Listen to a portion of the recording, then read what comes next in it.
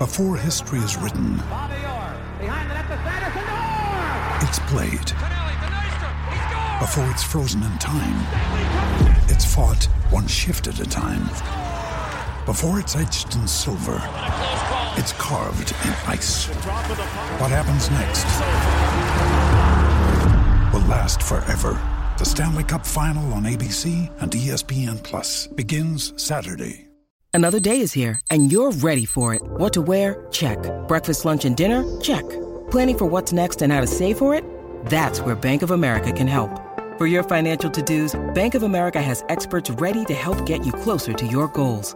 Get started at one of our local financial centers or 24/7 in our mobile banking app. Find a location near you at bankofamerica.com/talktous.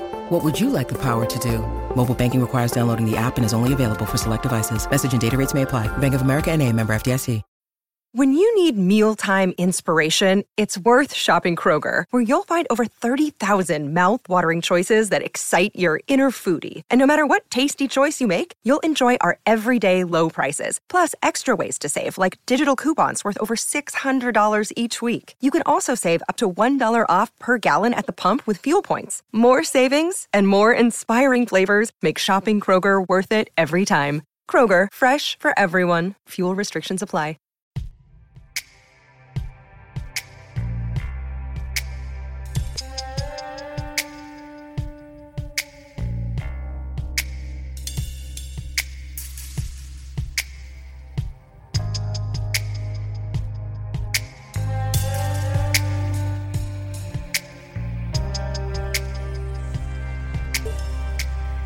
It's your man, Lukey. I don't know what week we're on, but we're on a few weeks into this darker side of boxing. This is the Aftershow. I am your host. And as always, Sean, the co-founder of this great program, joins me to basically make me seem way smarter than I am. Sean, thank you once again for bringing me on to talk about this week's episode.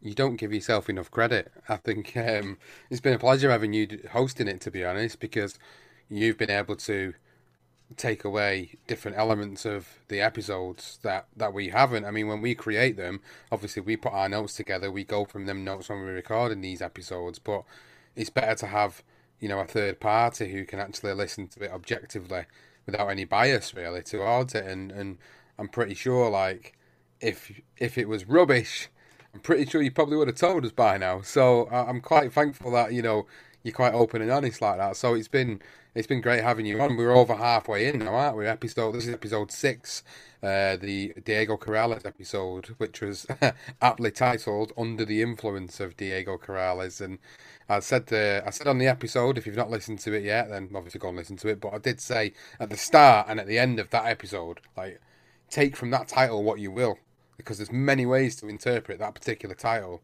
Like, are you referring to his multiple DUIs?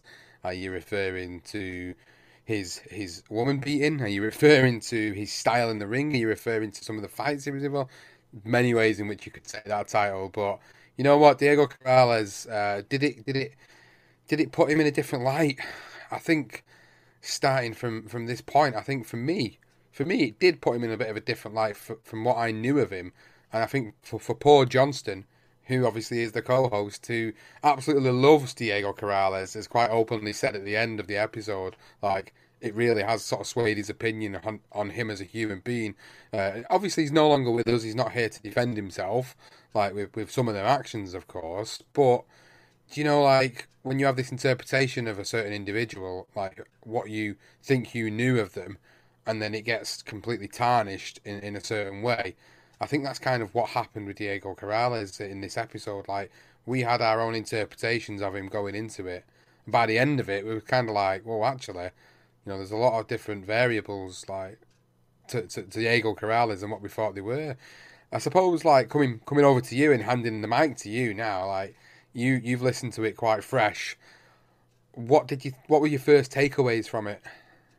Well, I think just to piggyback on what you said, and then I'll go into my impression, is I think that what I always try to do when I make media is I try to be the exact same person, where if you and me ate food, which I hope one day you, me, and Johnston sit down and we eat, because that would just be cool to meet you guys in real life and shake your paws. But I try to always be the same person. So if someone enjoys what I do, seamlessly, I'm the same person everywhere. And I think that that's the hardest and the biggest fear I always have when I look up to a writer or a celebrity is the person I fell in love with, like the Chevy Chase character in those National Lampoon movies, is he completely a different person in real life? Because I love the character from those movies, but is that just something that they're able to play? And I think that's the big fear that we all have as human beings, is that the person we fall in love with isn't the actual individual. Now, my interpretation of this was basically I'd read Tris Dixon's book Damaged, right? And I just read that a few months ago because I had him on as a guest, not that anyone's interested. And the big thing I looked at with this was brain damage, because this guy had a lot of trauma which affects the brain, and a lot of his actions, even from an early age, I'm not trying to excuse it, but it looks like a pattern of CTE nowadays. That's where my mind was. It's like a lot of erratic and uncontrollable behavior. And that's my first impression starting this conversation. People around him, though, people that were close to him, that knew him, better than most, they kind of felt like that was just Diego. Diego was just this, happy-go-lucky guy who was adventurous, who would take all these risks, and he kind of, some of the quotes that we put into the episode kind of put that into perspective for me. He was talking about living a wild, fast, hard life, and like the irony of it is the way he passed away. At high speed on a motorcycle, smashing into the back of a Honda Accord and into the oncoming of a Mercedes Benz. It's just like, I couldn't believe the irony of his life and how it ended for him. Before doing the episode again, I knew he died in a motorcycle accident, but I didn't realise the extent of what actually happened there. The detail of it. I always thought Diego Corrales died, it was a motorcycle accident. I never really went and educated myself beforehand on how this all happened. But then to learn about it in more detail, about the police reports, it's like, oh my God, like this is the guy that lived his life the way he ended his life. And, people around him said that this was him. But this CTE, this CTE comment that you make is it's interesting, because like a lot of fighters, it never gets sort of diagnosed within them until the later years, isn't it? You see all these fighters that get into the sort of 50s and 60s, and you start to see the after effects of what it's like. I mean, there's one person that just popped into my head then. I think of Tommy Hearns, Tommy the Hitman Hearns, and I think of how clear he was, how clearly spoken he was in the 1980s when he was at the peak of his powers. And then you watch a Tommy Hearns interview today, and it's he's mumbling, he's sort of slurring under his breath, and you think to yourself, that's a case right there, isn't it? Like that's a prime example. But with Diego Corrales, he was only 29, so we never really knew whether there was anything there, any trauma there, as a result of obviously what was going on inside the ring, the wars that he was involved in. And obviously there was an autopsy, but the autopsy was mainly based on what the root cause of his passing was, which I think it was quite evident on what happened there. But CT is quite an interesting conversation to delve into, isn't it? Like, you think a lot of these fighters, when they have this wild and erratic behaviour, there's got to be an explanation for it. Like, we've done Ika Bayabuchi, and we kind of felt like that was mental health, but Diego Corrales' behaviour was really erratic at times, and could be a possible explanation for it. And I was pulling up a story right as you ended up that thing, because this reminded me of in 2009, there was an American football player. So I'm sure you have an extensive history on this guy being in the UK. But there was a guy named Chris Henry, and he was dragged from a moving truck that his wife was driving, and he died. And I remember the story being one of the first cases that I saw of a football player having CTE. And from that, basically, I feel the Chris Henry case kind of like opened up the door for the NFL being like, hey, man, we got to do some changes with the way we do the things here, moving up lines, making things maybe a little less aggressive, because I think that they were fearful of a future lawsuit. And I think that I'm not saying that's ground zero, but it felt that way. And when I was listening to the way Diego died, it was hard for me to not think about that Chris Henry story, whether factual or not, whether whatever. It's just my mind went to this exact story, and I started to think, looking back at all of his fights, looking at his lifestyle, looking at the trauma of his childhood, are we overlooking kind of like sometimes the clearest explanation is the most simple explanation. And I just wondered, are we overlooking the elephant in the room to be more poetic or excuse it as this is who he was? Yeah, I think quite possibly, and I think because of where CTE is now, CTE awareness is now compared to what it was in 2007 when he died. I think this is why these conversations start to happen, don't they? Of when these incidents occur at the time, like if there's no awareness of CTE, then nobody's really going to point to that being a reason as to why he was so erratic and why he made some really poor choices, in his personal life. But then fast forward all these years later, and there's so much more awareness of it now. Trish has obviously done that great book, and then there's been Netflix documentaries. The Aaron Hernandez one in particular that I caught last year was really interesting, and obviously it gave me more of an insight from that perspective as to how CTE affected the football players in America. Obviously, it's not a sport a lot of us actively follow, but it does have a bit of a gathering over here. But it's not something I actively follow.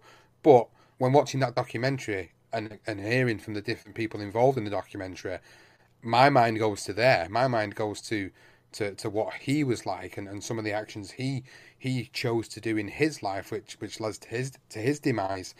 Not all the same circumstances, obviously some different extremes in there, but the wild behaviours, the erraticness, the sort of turning that switch like a light switch. 1 minute, this guy could be the nicest guy in the world, and the next, he's really not nice to be around, and he's beating the hell out of his 98-pound 5-foot wife at the time. He's like, why? What enraged him so much to want to do something like that in his life? And what enraged him so much to decide that, I'm going to drink and I'm going to drive at the same time, and I'm just going to be a bit carefree? Surely there is something there, isn't there, that kind of makes an individual make them choices, like whether it is an underlying condition that's never been diagnosed or never been caught, or whether it is just sort of generally that person had some form of mental health issue before their demise. It does beg an interesting question, like, did Diego Corrales have CTE? Well, I think to go even deeper, like, imagine Diego Corrales didn't do Hall of Fame things, and he wasn't Diego Corrales. If we looked at this as a guy just named Diego, how would the conversation be different? Because I think that if this was a regular guy named Diego who went to a boxing gym and had fights, but was this crazy outside of the ring, we might say, there's something a little wrong here. But I think when it's someone doing something extraordinary, it's easier to say, okay, this guy's just loves life. He goes highs, he goes lows.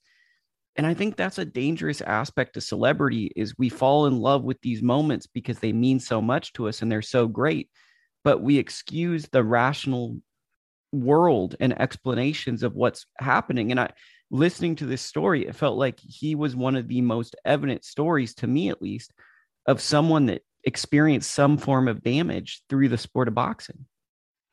Yeah, but you got to look at the fights he was involved in and the punishment that he takes in some of these fights. He wasn't just a guy who was a great fighter, but he was a guy that wasn't afraid to stand centre ring and go toe to toe with the other fighter, or fight off with his back to the ropes and fight off the ropes and fight on the inside. He wasn't afraid to do that, so he was always going to be open to receiving shots, to land his shots, and that was the type of fighter that he was.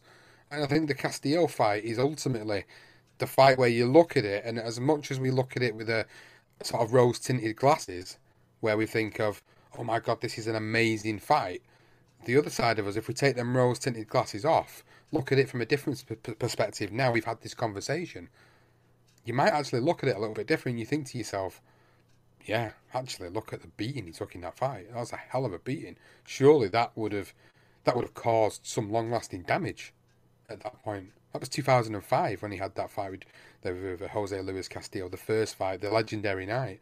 Think of that fight and then think of the rematch. The rematch wasn't as good as the first, but it was still a hellacious fight for as long as it lasted. Think of them sustained fights and sustained beatings. Like, it gives you another question. The other question is then, is it as a fighter, is it better to, absorb multiple punishment in fights, multiple rounds of punishment in fights, or is it better to just take the one punch KO knockout and have done with it? Like that starts to creep into my mind as to, which is the better way, like, to deal with it. If you're that type of a fighter, do you just sustain the punishment and deal with it, or do you end up being knocked out and then you carry on and you're okay? For me, there's different thoughts that go through my mind when it comes to fighters like Diego Corrales, because I think what you rightly pointed out, and I want to reiterate as well, is you're talking about certain fighters, certain incidents, certain events get overshadowed by their celebrity status in the world, their celebrity status in the sport, and people don't look past that, and they only see what they want to see, which is a great fighter, an amazing fight. They don't look past it, and that's why I'm saying now, if we go back and watch that fight again, the first Castillo fight, and you watch it with, this could be potentially a fight that caused CTE, you'd probably watch it back and go, actually, yeah, 100%. That's the fight. That's the fight that caused it. Or the sustained beating he got from Floyd Mayweather. You could look at them two fights and say they were the catalyst for what came next. I mean, if you look at it like basically a 5 to 6 year period, he had a tough fight with Floyd Mayweather. He fought Joel Casamayor 3 different occasions, all very tough fights. He fought Castillo twice, and then on his last fight, he moved up to the highest, I believe, of his weight and fought Joshua Cloudy. These were all brutal fights. None of these were what we'd say is tactical, working through defensive defensive exhibits, something you'd pull up and be like, man, this was. Every single legendary Diego Corrales fight was a war. Even if he lost, it was a war. It was a battle of hardship. It was his battle of his will. It's what made people love him. And I think that when you look back, the Floyd fight was brutal. Like, the way Floyd did him was brutal. I think that even the Casamayor fight was pretty brutal. Just a lot of wars consecutively.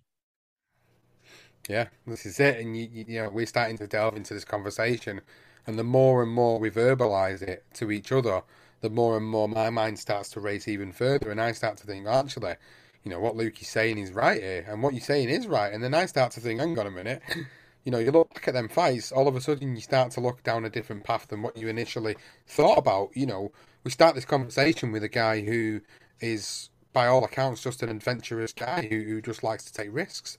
But now we're 10, 15 minutes into the conversation. Now we're talking about the real possibility that this guy could have actually had CTE and it was undiagnosed, and that he went through a number of years with it, which ultimately led to some of them poor choices outside of the ring. It could quite easily be the simplest explanation. I mean, I would love for it to have been, confirmed. I would love for for the autopsy reports to be dug up and to be able to be looked at again and reassessed by someone independently to understand whether they're actually, what did they do when they looked at his brain? Did they have a look at his brain? Did they see any sustained punishment? Surely with a boxer, when you're doing an autopsy on a boxer, whether it's 29 or 59 or 69 years old, surely, you'd want to know, the science of it would want to know the effects of somebody who goes in the ring for a living. And this is something that's standing out to me doing Lukey research live. I'm being the producer and a co-host right here. So he gets stopped by Casamayor in October. I actually got stopped on my birthday, October 4th, 2003. I don't want to tell people how old I was back then, but I was a lot younger. There were a lot more attractive women in my life. It was beautiful, but I got attractive women now in my life. So 5 months later, he fought Casamayor and beat him, but was also knocked down in that fight. So that means within 2.5 months of being knocked out, he probably was back in the gym training for that fight. And then a little over a year was the first Castillo fight. And then 5 months after that, he fought Castillo again. And then a year later, he fought Casamayor in the third fight. It doesn't seem like big gap, but those are pretty short windows for as hellacious those fights are. The closest equivalent I can think of is Brandon Rios' activity after Alvarado, but even that wasn't as quick. Does that seem a little fast in those turnarounds to you? It does, doesn't it? Again, when you verbalise it like that, when you run through, it's not even just like the short turnarounds. It's the level of competitiveness of them fights, isn't it?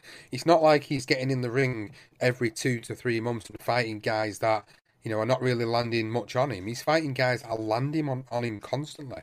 That are giving him these really tough, hard fights. He's getting knocked down in some of them, and he's coming back and he's winning or he's losing. But yeah, think about it like that. The more and more we start to talk about it, I start to feel like we're going down this rabbit hole of conspiracy of like Diego Corrales and CTE, and quite simply that could have been the cause of a lot of his issues outside of the ring. And we're no medical professionals, of course. We're not saying he had it, but the more and more we talk about it, the more and more we sort of put this jigsaw together. To me, the more and more it feels like actually they could quite well have been an undiagnosed problem, which could have been CTE, which then could have led to the problems he had, which led to his untimely demise. Well, I think that the reason I wanted to bring this up is, first off, he was a local guy. Ray Woods has been a Sacramento coach in my area for years, and Ray's a focal point of the story. But I think with Chico, I think it's easy to look at him and go, okay, he did a lot of bad things outside of the ring. But when I read this story, oh my God, I'm doing the thing people hate again. The guy who in Alcatraz got shut down because he stole bread and then he turned into a murderer. I forget the guy's name, but there's a case where someone basically got imprisoned in Alcatraz as a child trying to steal bread to feed his family. And then he committed a violent act in the prison, which basically said to the world he had learned to be a criminal and a violent person via the conditions of this inhumane prison. And looking at this story with Chico, I feel like the sport of boxing kind of put him in the position, not to blame boxing as a sport, but it's like, I don't completely think that this was all Chico. I think that this was all various factors. And I think the sport of boxing probably didn't help anything with what was going on with him. So do you think he was maybe some of the environment that he was around? Like we look at the story and we look at, the early beginnings of the story, and he obviously, we felt like he might have witnessed some incidents when his father was around, and then his father obviously quickly left because his father was involved in gangs and drugs and guns, and he did the right thing by stepping away. And he said, to be honest with you, when we did that episode, we kind of walked away from that feeling like, he wasn't really a very nice guy. Like the stories and the interviews that were put out by Fight Hype in 2010, to me, kind of portrayed him as a not very nice, very, very poor, absent father, whereas his mum Olga and obviously stepfather Ray Woods were the ones that give him that stability in life. But still, even with the stability there, was he already tarnished by the streets around him, by the fact that, he knew who his dad was and he knew what his dad was doing, what he was capable of, and did he witness something as a child that kind of, like this sort of traumatic event that stuck with him? I mean, we'll obviously never know now, but again, it begs the question as to whether some of these incidents that occurred, some of these moments that were probably pivotal in his life, also played a factor along with the other conversation that we've just been having about CTE. I kind of feel like there's definitely elements of his environment that have created the parts of him which weren't the good parts of him, weren't the parts that people really liked, and obviously, like I said, he led to them poor choices. The one in particular, the beating of his ex-wife, or then wife at the time, Maria Corrales, is quite horrific. The detail that we was able to get for it, like literally what he did in detail, I was like, when going back over it, I was like, Dale Corrales, don't get me wrong, he wasn't a giant of the world, but he was still, he'd still been trained to hurt people. He'd been trained to hurt people. And yet his wife, who's really petite, really, really small, and he's just beating on her, like, because of an incident where he felt like he was being pranked at the time, and he just went into a fit of rage. And it's that fit of rage which we can go back to CTE with. Like, why did he go into a fit of rage over something so trivial? Like, you think of these stories, like the American football stories, Aaron Hernandez. This guy went into a fit of rage over absolutely nothing.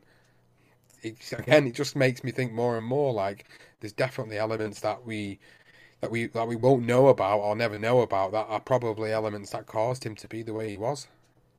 But I think also to look at the environment he's from Oak Park, and fans of rap music probably know a rapper named Mozzie, who's a very famous rapper now. And there's always been a feud between Oak Park and G Parkway. And I know this is not that fascinating to many people, but why I bring that up is since an early age, Diego probably had to be aware of where he was in a very small city of Sacramento. And Oak Park to South Sacramento actually isn't that far. You can actually, like all bad areas, right? The warring faction is within walking distance, or you can accidentally go there. And these areas are notorious for murders. They're notorious for people shooting young people, notorious for making statements about people from rival gangs or rival associates. And I think something that people don't always think about with street life or gang culture is if you have prominence even outside of a gang, but you have friends who are in gangs, you can become a target. And I think that trauma can weigh on a young person, even if they're not around gangs.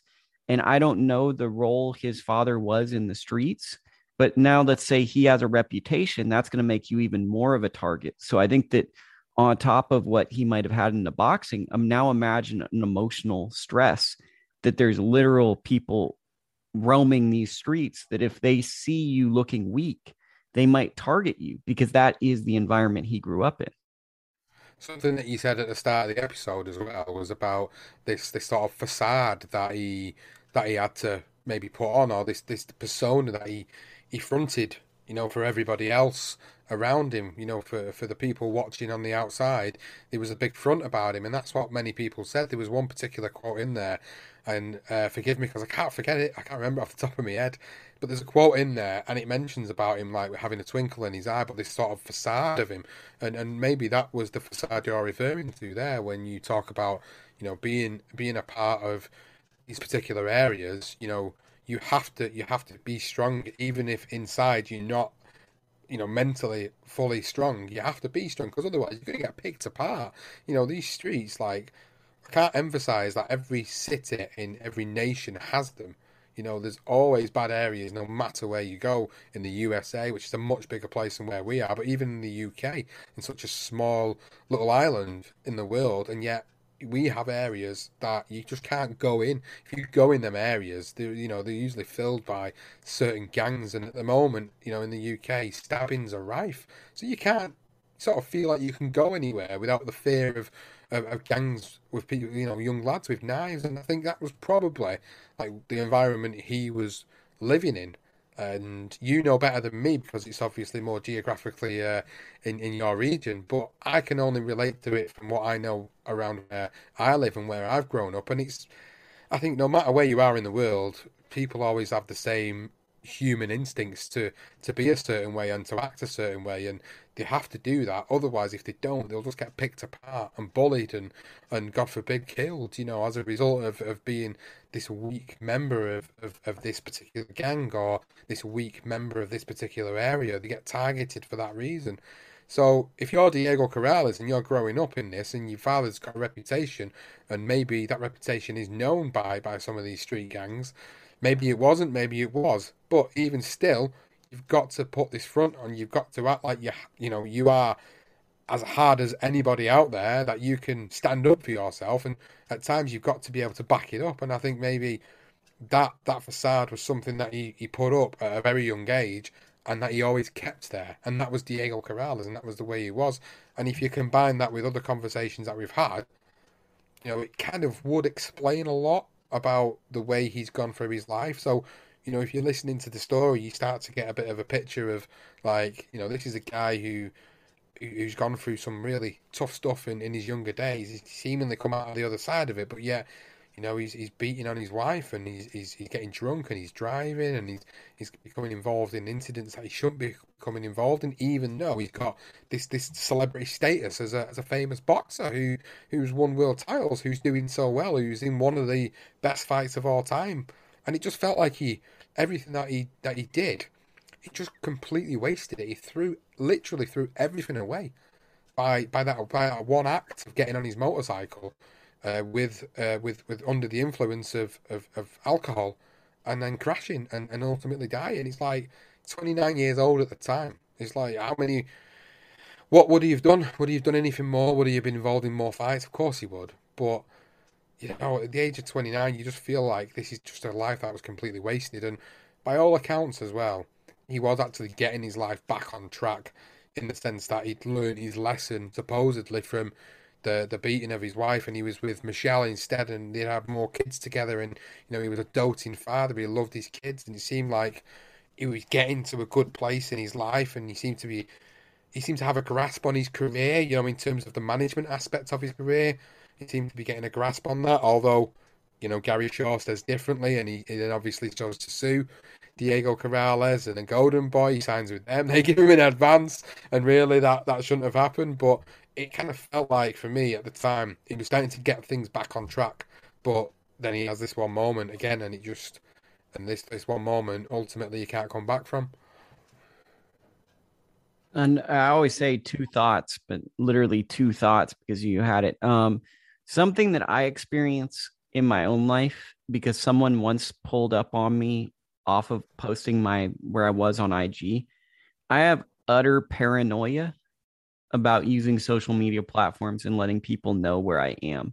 And I feel like Diego probably had that same feeling, but in an era where social media wasn't as relevant.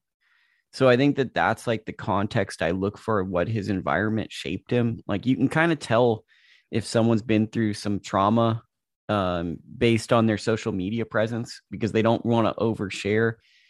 And what you were also saying, I was kind of thinking, I was listening to 50 Cent last night, an interview of him, and he was talking about why people don't make it from the hood that are rappers, and they make music just for the neighborhood. They don't make music for the nation.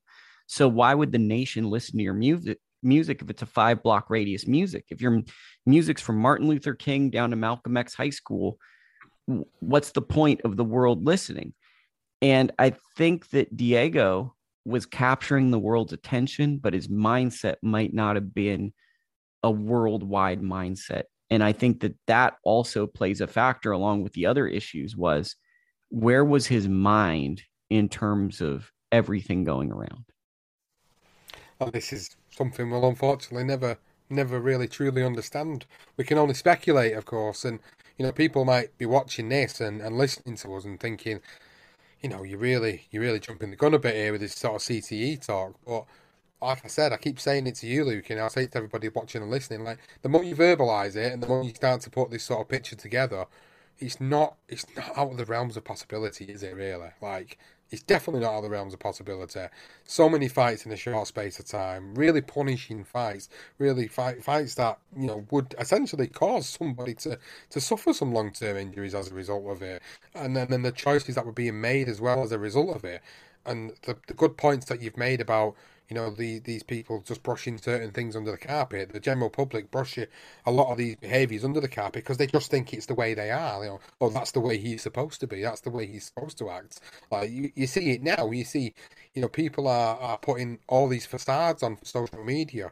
Like, and in reality, they're not always the same people. Like, it's in some strange way, it's like kind of catfishing. These people are putting this persona out on social media that they're a certain individual, when in reality they could be really troubled individuals that use this as an outlet to be able to, express themselves in the way they see fit. And I kind of feel like Diego Corrales was a guy that used his traumas and his issues and put it all into this persona of a certain individual to sort of express some of his feelings. And the more you think about things, and the more you think about some of the interviews and his actions and his words, the more you start to feel like, yeah, that's exactly it. This is what Diego Corrales was all about. It's like he was a facade upon the real him, and that not many of us really knew who he really was, and that some of these actions that he did outside of the ring were him. That was the real version of him. It's just that we didn't get to see that from our perspective because we was watching him with the interest of him, being a professional boxer and a world champion and being involved in some fantastic fights. doing a work text message and then you jumped in there, but I'm still the host with the most. It's so hard to separate celebrity, right? Because we love, you and me are boxing fans, and those Castillo Corrales fights, at least for my generation, your generation, they're some of the greatest boxing moments. It's like Barrera, Morales, Castillo, Corrales. These are the fights that make us love it. It's basically, this is why we tune in on Saturday and Friday night. We tune in that a fight turns into this, and we're watching in real time, getting these tingles like we're a child, and bringing us back to something innate that made us just love a fist fight. It goes back to the schoolyard. We're like, oh my God, but it's even more compelling. And I think that it's so hard. It's like almost like these pro wrestling documentaries. I look at all these wrestlers and they were superheroes, and I was just thinking they could do anything. And then you find out they're struggling just like me. And I think it's a hard realization of living as a human being, to realize people that meant so much to your life and were definitive moments are just as troubled as you are, no matter how rich, no matter how famous they are, they still have issues. So, what did you take away? What did you start with when you listened to the episode, and what did you take away in the sense that, like, for John, I give Johnson as a good example. He started the episode, you know, loving your Diego Corrales as the boxer, as the fighter. But by the end of it, you know, he's realizing that Diego Corrales wasn't so much of the great man that I think maybe we all thought he was, because of a lot of these things that happened outside of the ring. Did you feel the same? Did you have any change of opinion, or you know, did you always have sort of these two things separated, with him as a fighter and him as a human? Great question. And that's why I love you being here, because you can switch it up and make me have to think. But my initial fear was terror, because I know Ray Woods, and I was like, oh my God, this story might be crazy and I might run into Ray or someone and get in a lot of trouble. So my first impression was, I really hope we don't touch on subject matters where I run into someone and they're very mad at me that we talked about issues, because I'm going to see them in public and I have to answer for that. So that was my initial feeling. I left this story feeling very sad for Chico, because, like, not unlike let me figure out who that guy is, but I think that another example, and it could be case that shut it down, would be like a Rick Ross, the drug dealer, right? It always felt like Rick Ross was a cog in the system of drug dealing that was coming to America. It didn't feel like he was the thing. So when he went down, it felt kind of like it was an inevitable fall guy. It's kind of sad seeing that. Sure, there's bad things, but you never really want to, like, it didn't feel as dastardly. And when I saw this Alcatraz story, which I'm so terribly prepared for, um, I'm struggling with my words, but I'm basically just saying I left this story feeling like it was the system that did Diego wrong, as opposed to Diego making bad choices. And I felt sad. And I brought up two examples, in my opinion, where I feel like it was people that meant well and the system was what changed them. So, do you mean in the sense like, because of the time that he spent in prison for the assault on Maria, do you feel like he should have had more time? Do you feel like he was given not enough time, and not enough time to be able to rehabilitate from that incident? Or do you feel there were other things at play that around him that like didn't really help his situation? I mean, I'll just tell you my thought first of all, because obviously, like, it's interesting you talk about Ray Woods, and you know, he's someone you likelihood is you will see him at some point after this episode in passing. Consider him a friend. Literally consider him a friend. So it's going to be interesting, because obviously he was closer to him than anybody, like, that we could call upon. So he would be the best person to sort of give us a real insight into the mind. We can only go off like the reports of what is available to us to put together, unless we can speak to someone like Ray, who can really give you a different perspective on things, which is always good to get that perspective on things. But I kind of took away with it, for me, like, Diego Corrales was a brilliant fighter who, yeah, he wasn't essentially like legendary, but he was a very good fighter, and he was a great dance partner for many other great fighters out there. He achieved what he set out to achieve in his boxing career. He probably achieved more than maybe what people initially thought he might go on to achieve. The other thing was, I thought he had a pretty outstanding, amateur pedigree as well. I think he did really well as an amateur. It was quite evident with Ray, around that influence was very much needed to get him to where he needed to go, and the support he had from his mum and from Ray sounded absolutely fantastic. The way they would literally spend all their money on getting him to where he needed to go across the country in all these different places, tournaments, etc. And then there was the incident, obviously, with Maria, which was the worst incident of the lot. In terms of what was out there, the incidents with the DUIs. And then it was just like, you can kind of feel like just the guy here just sort of slipping off the rails, who probably needed a bit of intervention, a bit of rehabilitation. And as you rightly pointed it out, I feel like maybe he was failed by not so much people around him, but the sort of general. I think he was failed by the justice system. I think they didn't give him. Society failed him. Boxing failed him. Society failed him. He looked like someone who was trying his best, and he had people that literally were trying their best to do the best for him, and that the structures of American society failed Diego. I entered this story being very fearful that I'd say something that would make it awkward for me moving forward in my life. And I left feeling like Diego was a prisoner of circumstance, potentially dealing with CTE, the justice system never really rehabilitating him, never really helping him. If anything, creating habitual patterns and comforts and bad decisions, and boxing never really seeming to help him, to the extent of having these quick returns, probably being prompted by money. It just felt like the structure of the world that was created around him created a chaotic environment that didn't nurture him the way that he probably needed it. And how many other fighters has this happened to?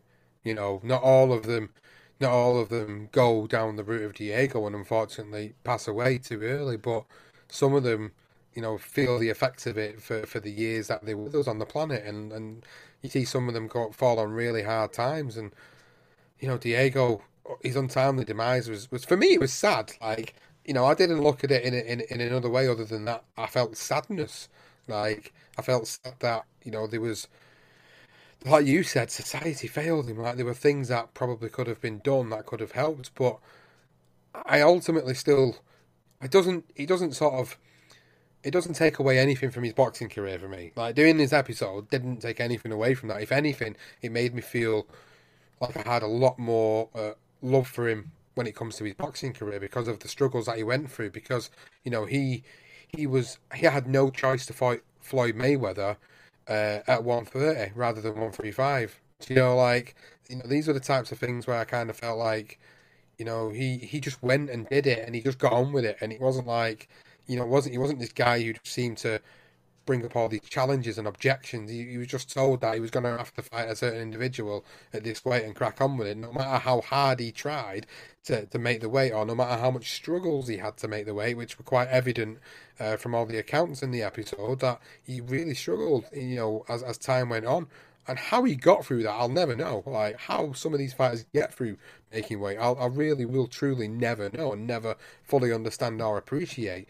And for that, like, for his boxing career, and for the fact that he did get inducted into the Sacramento Hall of Fame last year, I felt like it was a bit of a fitting tribute to end the episode with his boxing career and focusing on that element of his life, because I kind of feel like no matter which way I look at it, I still take away the fact that he was one of the great boxers of that modern era, of that 2000s era, that will be sadly missed.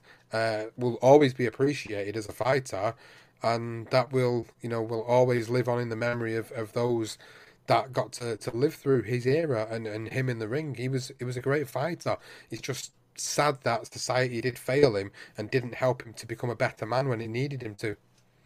I think that what makes this story sad for me is it feels like a story of forgiveness. And I'm in my own head, I feel like I'm writing a Western book, and I like reading Westerns, and I really am. I'm trying to work on a Western story, and Diego Corrales feels like a character I'd pen in a Western, right?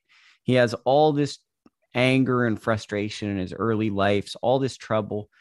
And it's like we never got the act where he pulled himself away from society. Like he feels like society rejected him.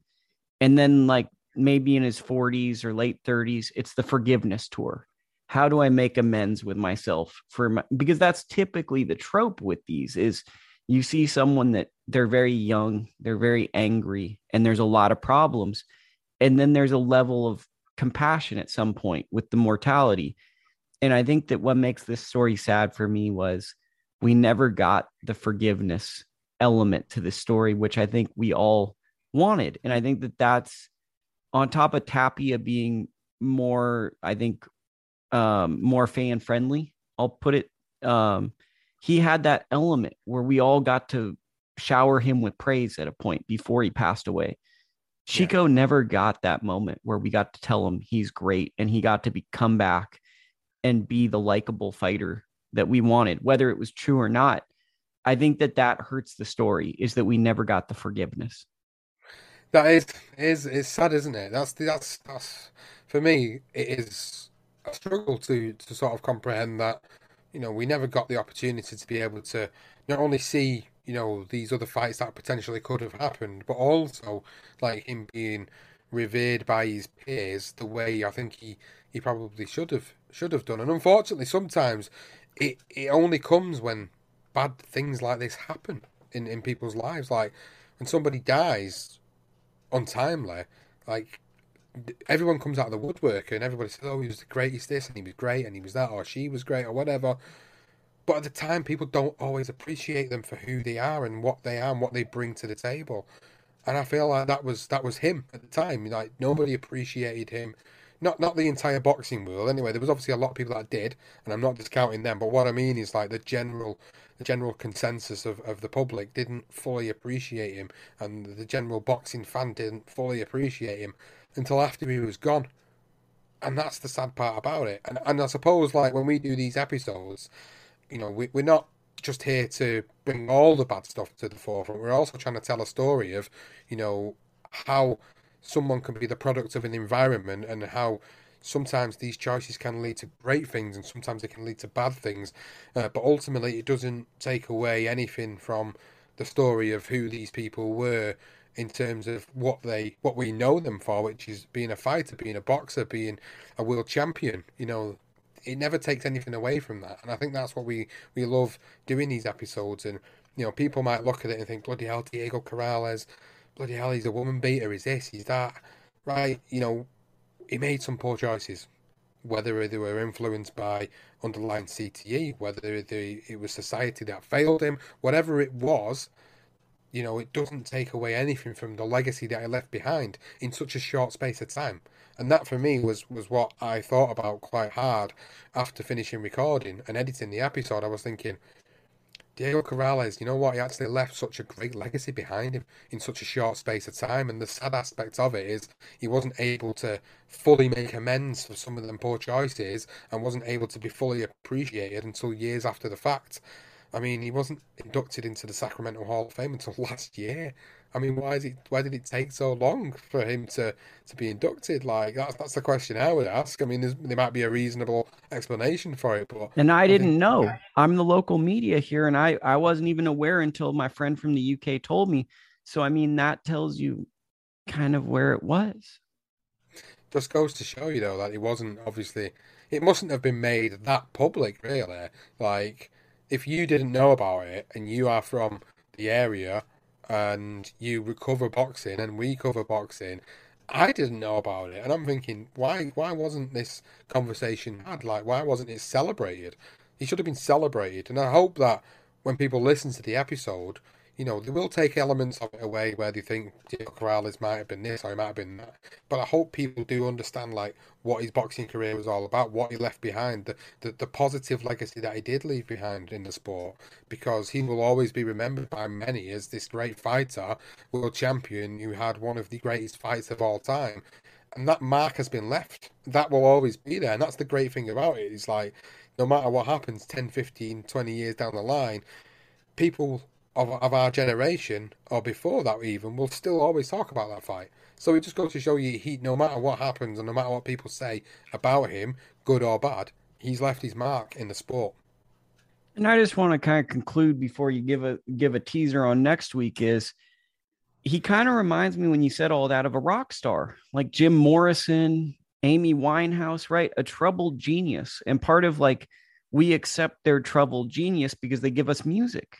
But when it's a fighter and the fighting carries outside of the ring, all of a sudden it's in a bad light. When Nikola Tesla has a nervous breakdown and claims to have an Edgar Allan Poe type hypersensitivity to perception, and he's sitting in a room and he's trying to figure out modern technologies in the 18 whatever it was, people accept that as genius. And I think that one thing I'm sensitive to is we don't look at fighters as geniuses, but Corrales was a genius because he gave us a fight that we're going to always care about and always remember. And I think that we sometimes hold fighters to different standards because the way the damage impacts their brain and the way they act out is going to look different to other geniuses in art. But I think we have to tread carefully because there's a fine line of being over romanticizing, but there's also another side where, well, this rock star was basically an alcoholic, did a lot of womanizing and stuff, and we just remember him for just playing these super good songs that we tap our toes to. But then when it's a boxer, we just talk about Carlos Monzon and every bad thing he did, which is rightfully brought up. But it's kind of a weird juxtaposition how the boxer is viewed as the barbarian and the artist is viewed as the craftsman. I know. It's a good way of comparing it, because we did say in the episode, or specifically me, I did say, he reminds me of a rock star. His life reminded me of a rock star. Like there was all these incidents that occurred inside and outside of his chosen art or his chosen sport. And it's like, and the fact that his demise was so young, it just reminds me of all these people that have gone way too soon. And you mentioned a couple of names there, and rightly so. There's many of them. There's many of them like that have gone too soon. And Diego was just another name to add to that list. Although he's not particularly a rock star, he probably was in boxing. That's a good way of talking about him. Okay, so let's just wrap this up. So I appreciate this great conversation about Corrales. Who am I learning about? All of us learning about next week. What is the episode that we are going to go deep, dark, and depressing on? It's probably going to be a different episode for a lot of people, this one. 1980s heavyweight, former WBC heavyweight champion, Pinkland Thomas. I don't know how much you know about him. I do. Mike Tyson fan, watched it over the COVID. I actually went on I love how somehow I'm well-versed, but I went on a Pinkland Thomas, Pinkland, however you say his last name. I went on a binge during COVID-19. So, yep. So, Pinkland, think about the elements of his life, where there were many different elements of his life. Whilst becoming WBC heavyweight champion and making his mark in boxing history, he also had issues outside of the ring with drugs, with crime. I'm really looking forward to getting this one done. And the reason I say this now, and it might be a little bit of a sneaky exclusive here, but I went and reached out to Pinkland because I felt like, some of these episodes that we've done, we've been able to speak to the author of some of the books, or, we've been able to reach out to certain people that have been involved with people that are affiliated with the people that we're speaking about. But I realised that Pinkland actually had social media, and I contacted him, and I basically said, look, we've got this show, we're doing this. Are you interested? Do you want to do it? And he's like, yeah, actually, I'm interested. So, we'll be doing the episode on Pinkland, and then we'll be doing the after show together. And then there'll be an addendum with Pinkland himself to actually talk about not just his boxing career, but obviously some of these notorious moments throughout his life, which I think will be really great to get an insight into. directly from the words of the man that lived it. Well, my deep dive on him was I remember seeing Angelo Dundee in his corner. So I remember over quarantine, I was kind of looking through all these famous trainers that people say, oh, you got to watch this guy, you got to watch that guy. And I remember I got fixated on him because he fought a lot of guys and he had Angelo Dundee in his corner. So I'm interested because I don't really know a ton about him, except that he had Angelo Dundee in his corner. He fought Mike Tyson. And that's, I think, the extent of what I know. I don't want to, I guess he fought maybe Riddick Bowe, Mike. Did he fight Michael Hunter's dad? Maybe. Did he fight Larry Holmes? Like, I'm just kind of winging it. Well, I think all will be revealed in the next episode. I don't want to give too much away because I think like people want them to hear the story in its entirety first before people make their own sort of judgments on Pinkland, not just as an individual but as a boxer, what he achieved in his career, and obviously all being well and he does commit and we get him on to as an addendum for the show, then hopefully we'll be able to get some more insight into what we're able to put together for it and what we're able to deliver to people. I think it's just a different story. Again, it's the story of a man who's still here, who can actually still, justify and explain and give reason behind why some things happened in his life. And I think it'll be great to have that additional, whereas it's not something we've been able to get before, because a lot of the people we cover, 9 times out of 10 are not with us, are they? No longer with us anymore. Like Mitch Green obviously was the exception to the rule of somebody who is still around, who we'd love to get on, like we said last week. But Pinkland Thomas is probably the first one that's probably we're actually going to be able to get him on, where we can speak to him and actually raise a few good points with him and let him, answer some of these questions and let him answer some of the bits of information and tell us some more stories that we might not already know. Well, he's also from the era of the great nicknames, because looking at his resume, he fought terrible Tim Witherspoon, and they don't make nicknames like they did in the 80s and the 90s. Nowadays, the nicknames are much less cooler than they seemed to be back then. Yeah, typical 80s, that, isn't it? 80s boxing, like, underrated era. People say it was one of the poorest eras of boxing, but actually, I would have loved to have... I was born in the 80s, but I would have loved to have lived in the 80s and been able to experience the sport then, because there's so many stories from that era that we've covered for different pods that, we've really enjoyed it. And I think, like, we would have loved to have had the feeling of being around boxing at that time. I mean, people might say golden era, 1970s, but, having a love for all things 80s anyway, I think is kind of like the chosen destination. Should have had the opportunity to get in a DeLorean and go back and find out what it was like. But yeah, Pinkland Thomas next week then, Luke. Yeah, looking forward to it. And episode 7, we're fast approaching the end of the season. Yeah, it's flying by. I'm going to definitely do some research. I'm going to watch 8-Bit Christmas. I'm going to go back to the 80s. I'm going to break out the Nintendo. And I'm excited to go through this because yet again, you guys have picked another fighter that I'm not mad to research. Well, this is the beauty of it, isn't it?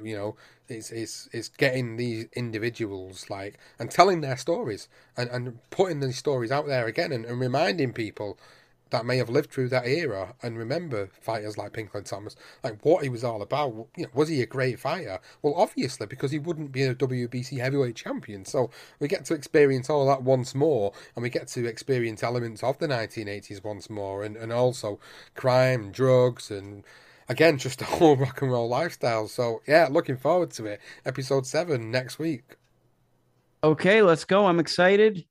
Tune in and be sure to subscribe to the podcast.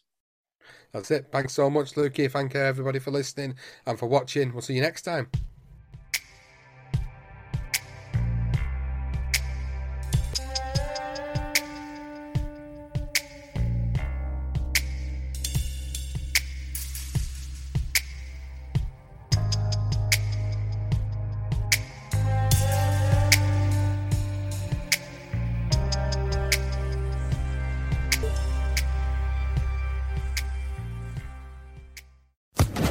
Social Podcast Network.